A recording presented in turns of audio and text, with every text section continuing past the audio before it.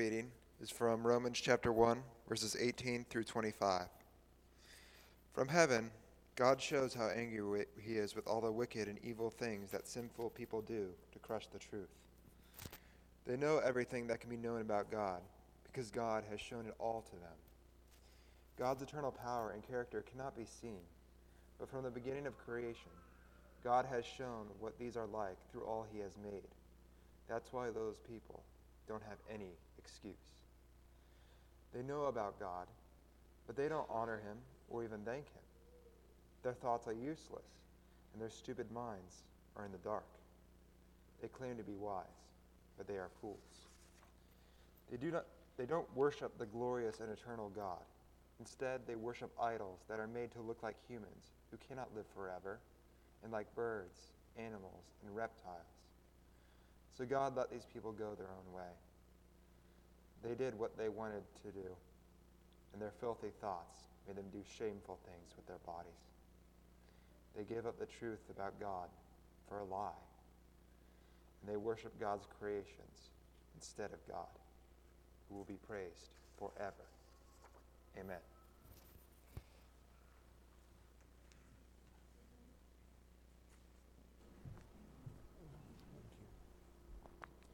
Good morning, church, here and at home. It's good to see everyone, get a chance to visit and catch up. An awesome day. It's beautiful out, but as I was telling Paul on the way in, it was colder than it looked, as we all found out, as the sun was shining, but it was brisk when we hit that outside air. But glad to see everyone nonetheless, and we're thankful that the power stayed on. That's been a rough time for a lot of folks if power had gone out, so we were prayerful about that and the safety of our loved ones. And so we're grateful to God for seeing to that for us this past week. This section that we're looking at today in this upcoming series is going to deal with glory. And in Connor's reading today, we had an opportunity to hear out of Romans 1 the testimony that God has given to the world.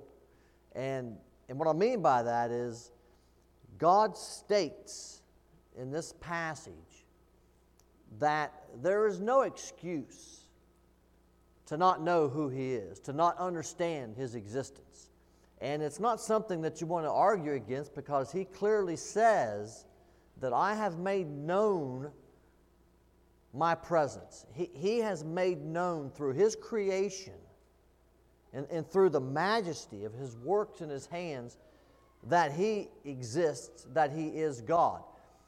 The issue is that mankind oftentimes chooses to assign glory and attention through their lives to idols, to that which was created instead of to the Creator. And what I mean by that is we were indeed created. We're going to look at Genesis. We're going to look at Deuteronomy. But we were created in God's image. We were the manifestation of his spiritual design and characteristics. God placed us here, and specifically his church. We are to be the reflection of his glory. We are not to be the reflection of the flesh. We are not to direct people, right? We are not to direct people to anything except God. He is to be seen through us. And so the title today, are you see-through? Can the world, can your neighborhood, can your family, co-workers, fellow students, whatever your circle is, when they look at you, when they look at me, when they look at us, do they see God? Or do they see the manifestation of something that was created instead of the Creator Himself? Genesis chapter 1, and I love this. I love this because we see in verse 26, we see a transition from the previous 5 days of creation. When you look down through it, right? God created, God created, God created. For those of you that are counting, there are 2 more. God created and God created. The heavens, the earth, the animals, the expanse, the birds, the fish, everything God created. In verse 26, God says, now we, speaking clearly of the Father, the Son, and the Holy Spirit, the Trinity of understanding of God. Now we will make man, or humans, this is the contemporary version or translation, we will make humans and they will be like us. And so he brings plurality into the creation of man, because the creation of man was unique. It was different than any other creation act that had preceded it. And that difference, right, is described in the fact that we were a manifestation of His being, of His likeness, of His characteristics. We will make humans, and they will be like us. We will let them rule the fish, the birds, and all other living creatures. So God, the embodiment of the three, created man to look like Himself, to be like Himself, rather. He made men and women and gave them His blessing and said, have a lot of children, fill the earth with people and bring it under your control.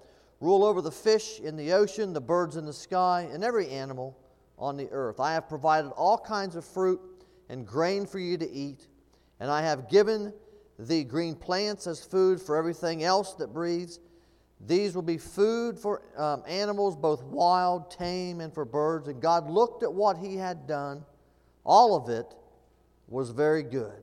Evening came, then morning, and it was then the 6th day. And so the creation of man, and then by extension, the members of his body were created with purpose. We were created with the idea, with the purposeful design to be a reflection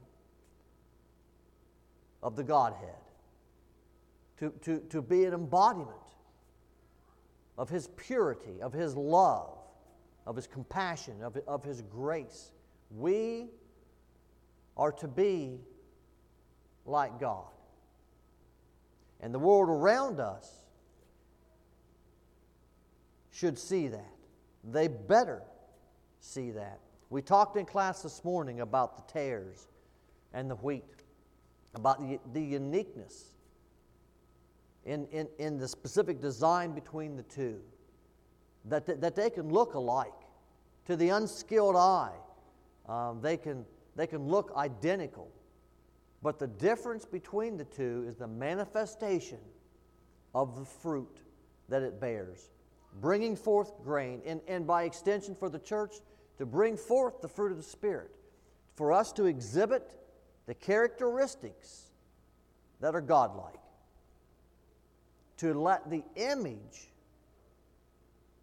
that resides within us through creation to be seen, to be reflected in our walk, in our lives, in our actions, in our speech.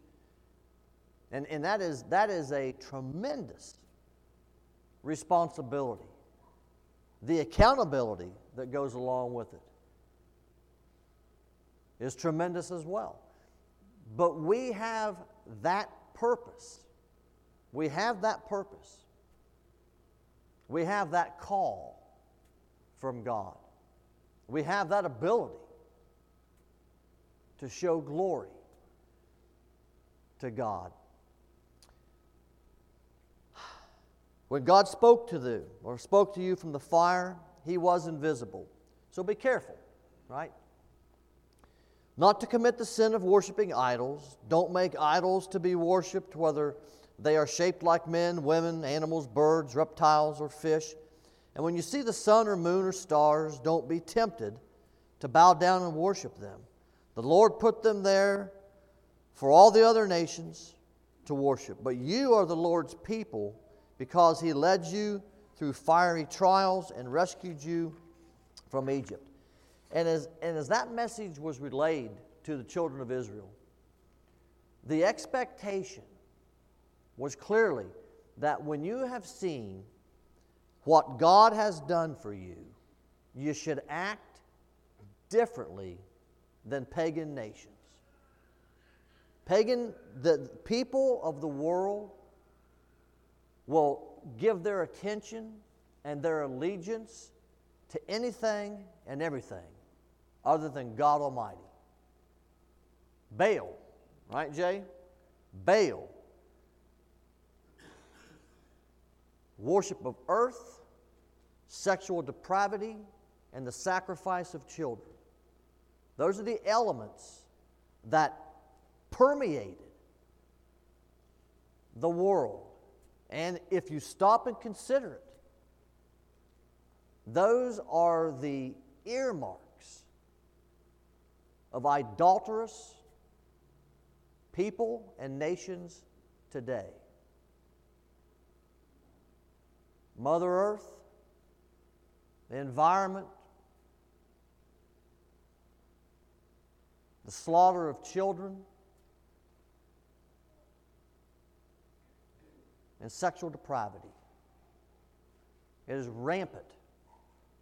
And that is what is reflected from the majority of those that are not within the kingdom of God. We, however, are called to reflect glory, the glory of God. Right? His majesty, His compassion, His call of reconciliation to the world around us. That is what should be seen when those around us look at us. 2 Corinthians. It's a tremendous section of Scripture, from chapters 2 through 5. We're going to spend most of the next few moments in chapter 3, as it deals with the idea of glory and how it is to be reflected, and how some people, right, run from it or want it veiled. Are we beginning to recommend ourselves, recommend ourselves? Unlike some people, we do not need letters of recommendation to you or from you, do we? You are our letter, meaning your lives, your walk is our letter, written in our hearts and known and read by everyone. You are demonstrating that you are the Messiah's letter, produced by our service, written not with ink, but with the Spirit of the living God, not on tablets of stone, but on tablets of human hearts. He's talking about us. So let that sink in, because this is a section that should encourage and inspire each and every one of us, to give us that additional understanding of the spiritual magnitude that has been given to us, in which we live and reside. Such is the confidence that we have in God through the Messiah. By ourselves, we are not qualified to claim that anything comes from us. Rather, our credentials come from God, who has also qualified us to be ministers of a new covenant, which is not written, but it's spiritual. Because the written text brings death, but the Spirit gives life.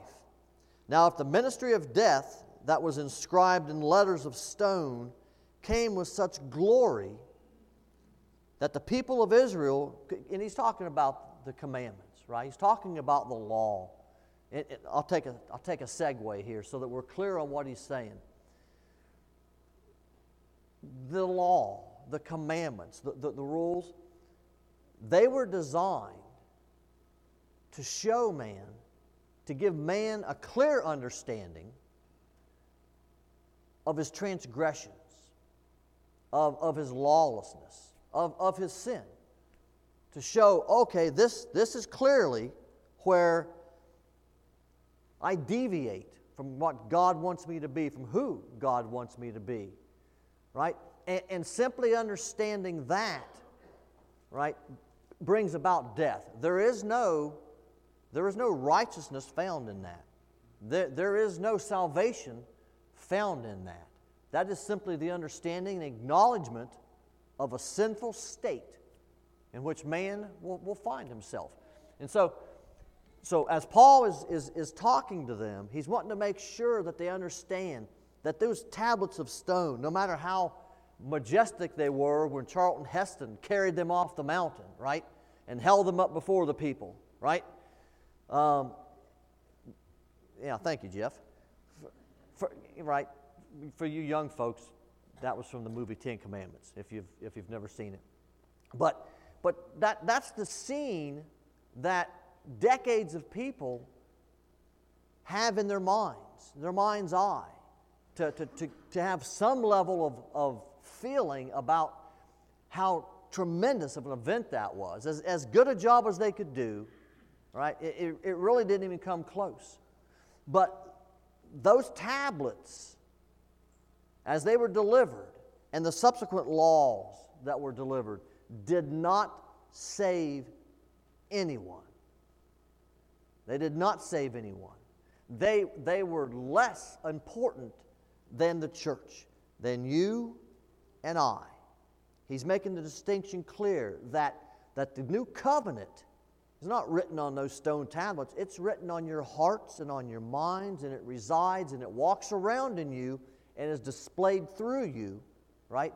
And is to be seen by those around in your life, in your actions, right? In the fruit that you bring forth in your walk. For if the ministry of condemnation has glory, talking about that was a ministry of condemnation. If that had some level of glory, then the ministry of justification has an overwhelming glory. Overwhelming.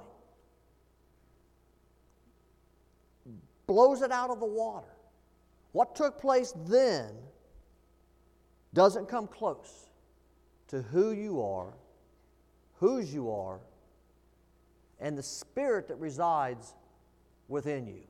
We just have to make sure that we let it out, that it can be seen, that it can be heard, and that it can be witnessed by the folks that need Jesus. He continues, so I continue. In fact, that which once had glory lost its glory, right? And for those of you, right, that remember the scene when Moses came down because he'd been in the presence of God, he shone. He had this glorious glow about him, right? And I've long been convinced that many were frightened of it, that did not want to be in that presence, did not want to see that, did not, wanted somebody between them and God, right? It's one of the reasons that they cried out, we want a king, like the other nations have kings, because they didn't have a king. We want kings, because if you are not in lockstep with God, it is an uncomfortable thing to want to be in His presence. And if you're not in lockstep with God, it is hard for His glory to be seen through you. So he continues. In fact, that which once had glory lost its glory. It began to fade, because the other glory surpassed it. For if that which fades away came through glory, how much more does that which is permanent have glory? Therefore, since we have such a hope, we speak very boldly, not like Moses, who kept covering his face with a veil to keep the people of Israel from gazing at the end of what was fading away. However, their minds were hardened, for to this day the same veil is still there. Hear that. To this day, the same veil is still there when they read the Old Covenant. Only in union with the Messiah is that veil removed. Yet even to this day, when Moses is read, a veil covers their hearts. But whenever a person turns to the Lord, the veil is removed. Now the Lord is the Spirit, and where the Lord's Spirit is, there is freedom. As all of us reflect the glory of the Lord with unveiled faces, we are becoming more like Him with ever-increasing glory by the Lord's Spirit. Poignant. Yeah? Poignant. That which existed does not compare to that which does, and that which is permanent. The commandments were temporary. The law was temporary. The kingdom, His people, His bride, you and me and our brothers and sisters are permanent. And the glory that is to be exhibited, the glory that resides within us, is overwhelmingly greater than any glory associated with that time and those events. We just have to make sure, you and I have to make sure, that we don't hide it for whatever reason. It was not designed. That makes me think of it was not designed to be hidden. It makes me think of the children's song, right? I'm not going to sing it, but it's got something to do with your finger being on fire, right? And hiding it under a bushel. Yeah? See, Jade's ready to sing it. If we have more time, I might have you lead us in a rendition of it. But that's the idea, right? And whoever thought of that song, it was brilliant to begin teaching the children at that age. Don't hide who you are as a Christian. You got to let it shine. All around the neighborhood, it's coming back to me, right? You got to let it shine. You got to let it out. We have to show God's glory.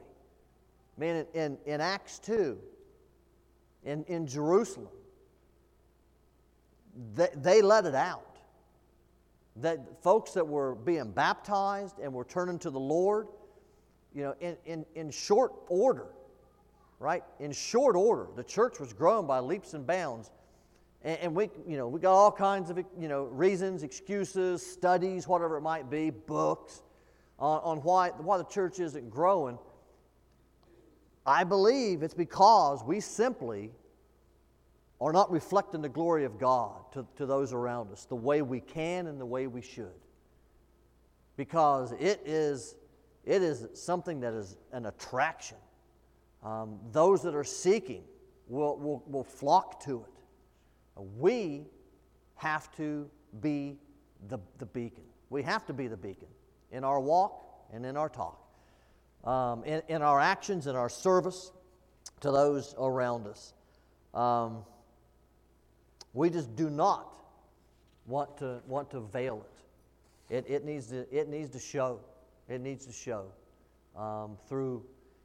I think we were talking. I think Robin mentioned in class this morning something about being deliberate with regard to getting out with people and showing them who we are, what we're about. Be deliberate with our grace that we have, that we want to extend, that we've received.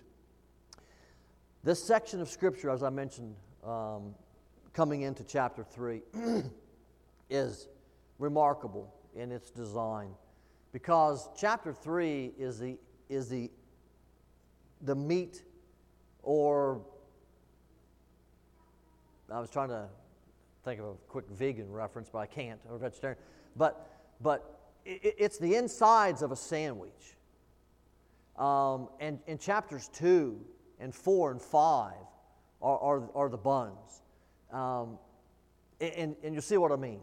We got this extensive section on glory, and on who we are, who we've been created to be, that we are God's covenant. He doesn't need stones with engravings on them. He's got us. That's the permanent design. He's got us. And he leads out in chapter 2. We're just going to read portions of it, because these are snapshots of things that we know that oftentimes we don't necessarily look at in context, but this is the context of it. Chapter 3, it's the context of it. Thanks be to God, who in Christ always leads us in triumphal procession, and through us spreads the fragrance of the knowledge of Him everywhere. For we are the aroma of Christ to God among those who are being saved and among those who are perishing. We are it. To one a fragrance from death to death, to the other a fragrance from life to life. Who is sufficient for these things? Right? We're not to be pungent. Ever since COVID, my smell's off and my taste's off, and it switches. There are things that are, and I cannot describe it. I do not have words to describe the smell and the taste of this particular issue, but it's nasty. I mean, I can't describe it as a sewage smell. I can't describe it as rotting food smell. It is something that's just horrible that translates. That's not who we're supposed to be. Nobody's interested in that. I don't know whether it's better to not be able to smell at all, Robin, and taste. I do, because I at least have some things that I can enjoy. But we need to smell pleasant to folks. We don't want to smell putrid to people around us. We need to be a fragrance, because our influence is a determination. There is a direct impact. There is an associative property for you algebra folks out there, right? It's an associative property that the way people view God is oftentimes dependent on how they view me and you, right? We've got to be an aroma, a pleasant fragrance, because it impacts those that go from death to death or from life to life. Chapter 4, the other side of it. For what we proclaim is not ourselves, but Jesus Christ as Lord, with ourselves as the servants for Jesus' sake. For God, who said, "Let light shine out of darkness," back to the creation, has shone in our hearts to give the light of the knowledge of the glory of God in the face of Jesus Christ. I'm going to read that again.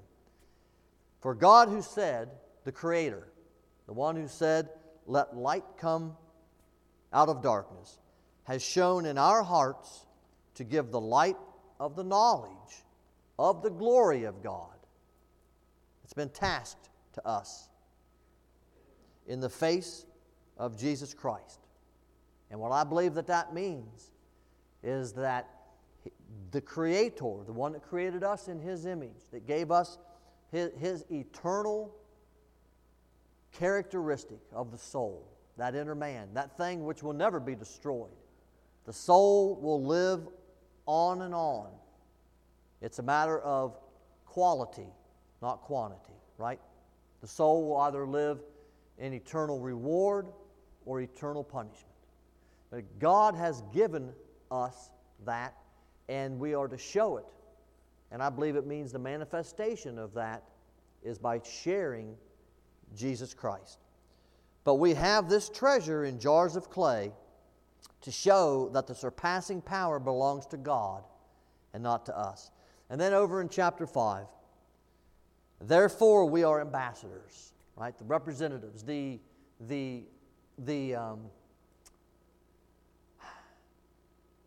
official guard, the official envoy, the one who has authority to act on behalf of the royal.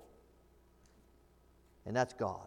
We are ambassadors for Christ, God making His appeal through us. We implore you on behalf of Christ, be reconciled to God. And so once again, we are an aroma and a fragrance. We are to proclaim Jesus Christ to show God's glory to those around us. And we are His ambassadors, that which He has chosen to carry out His message of reconciliation to the world. And so, we need to make sure. We need to make sure. We need to work diligently. And again, it's hard, right? It's not easy. It takes constant diligence on our part to be what He wants us to be. And do not get discouraged, right? But always press forward. Satan wants us to be discouraged. That is a message of Satan. It is not a message of God. Right? God is always in our corner. God is always on our side. When temptation comes, we're told that God always provides a way to escape it. So when we are tempted and when we are... remember, God's standing there beside you. Christ is standing there beside you. Holy Spirit resides within you, right? He wants us to know that we are His. Never think that God is out to get you, because you cannot function that way. God is on your side. He's on our side. We are His bride. We are His bride. And so He wants to equip us. He wants to equip us to be able to show His glory. But when we don't witness, it's a veil. When we don't speak, when we have opportunity, that's a veil.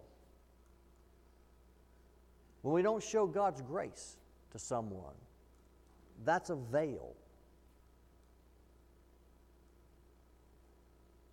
When we don't share Jesus or serve in His name, and our sin veils. It's that bushel over the light. It hides it. It conceals it. It makes it look dim.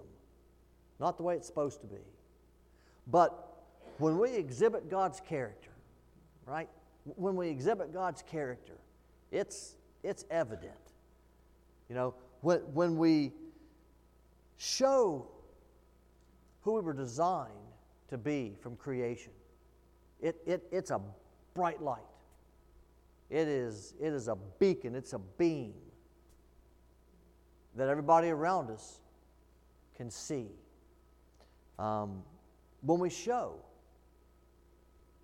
who He is through practicing His love, right? Exhibiting joy, right? Don't be a sour Christian. Be a joyful Christian. Doesn't mean sad things don't happen, but that's not the idea of Christian joy. Christian joy is something that cannot be taken from us. We have to show it. We have to be at peace, right? And these are all the fruit of the Spirit.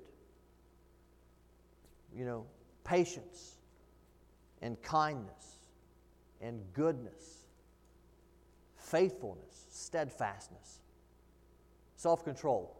Those things show God's glory.